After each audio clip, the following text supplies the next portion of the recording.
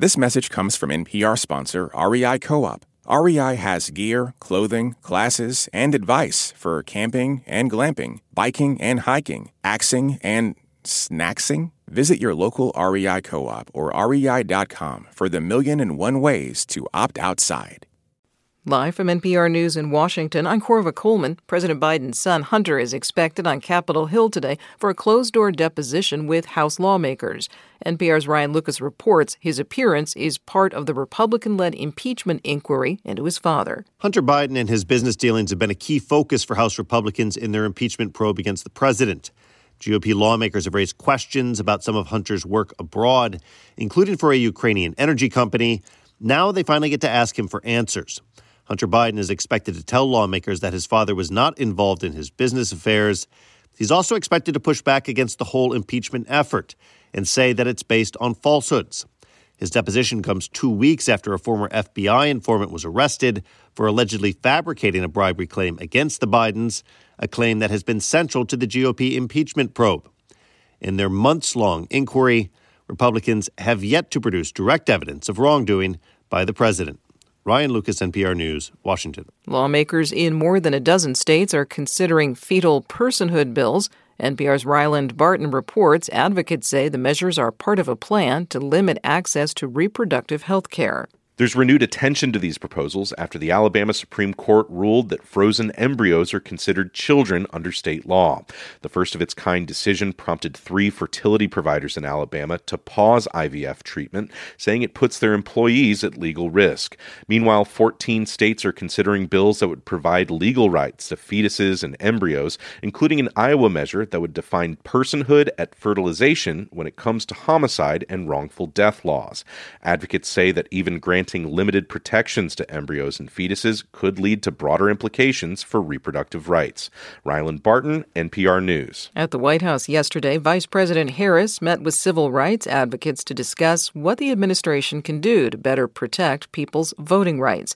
As NPR's Hansi Lo Wang reports, Harris is announcing 3 national days of action to promote access to the ballot. Vice President Harris called for voting rights groups to help promote ballot access this Juneteenth on the August anniversary of the 1965 signing of the Voting Rights Act and on September's National Voter Registration Day. Harris also acknowledged a rise in threats against poll workers. We have seen those who would loudly attempt to interfere in the lawful votes of the American people and attempt to question the integrity of a fair and free election system. The Biden administration has set up the Election Threats Task Force at the Justice Department, but some election watchers say the department has been moving too slowly to prosecute threats made against election officials.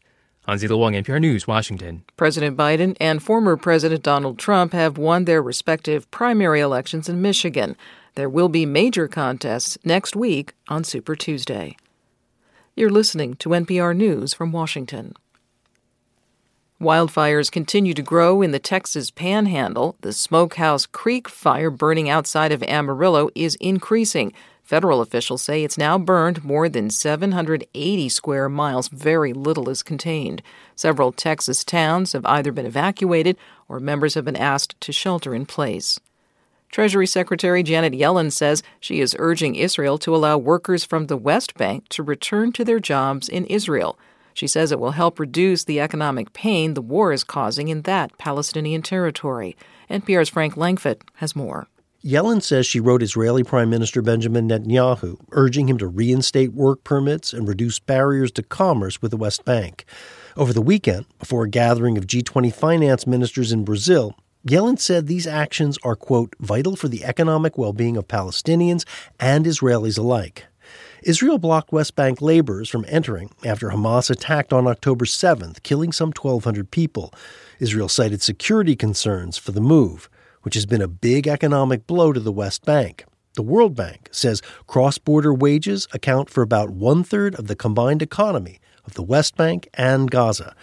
Frank Langfitt, NPR News. The U.S. Treasury Secretary is also urging other countries to unlock frozen Russian assets.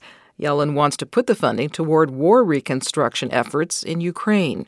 The frozen money is worth nearly $300 billion. The U.S. and its allies froze billions in Russian assets after it invaded Ukraine. This is NPR. This message comes from NPR sponsor HubSpot. Imagine growing a business with high-quality leads, fast-closing deals, wildly happy customers, and more benchmark-breaking quarters. It's not a miracle, it's HubSpot. Visit HubSpot.com to get started today.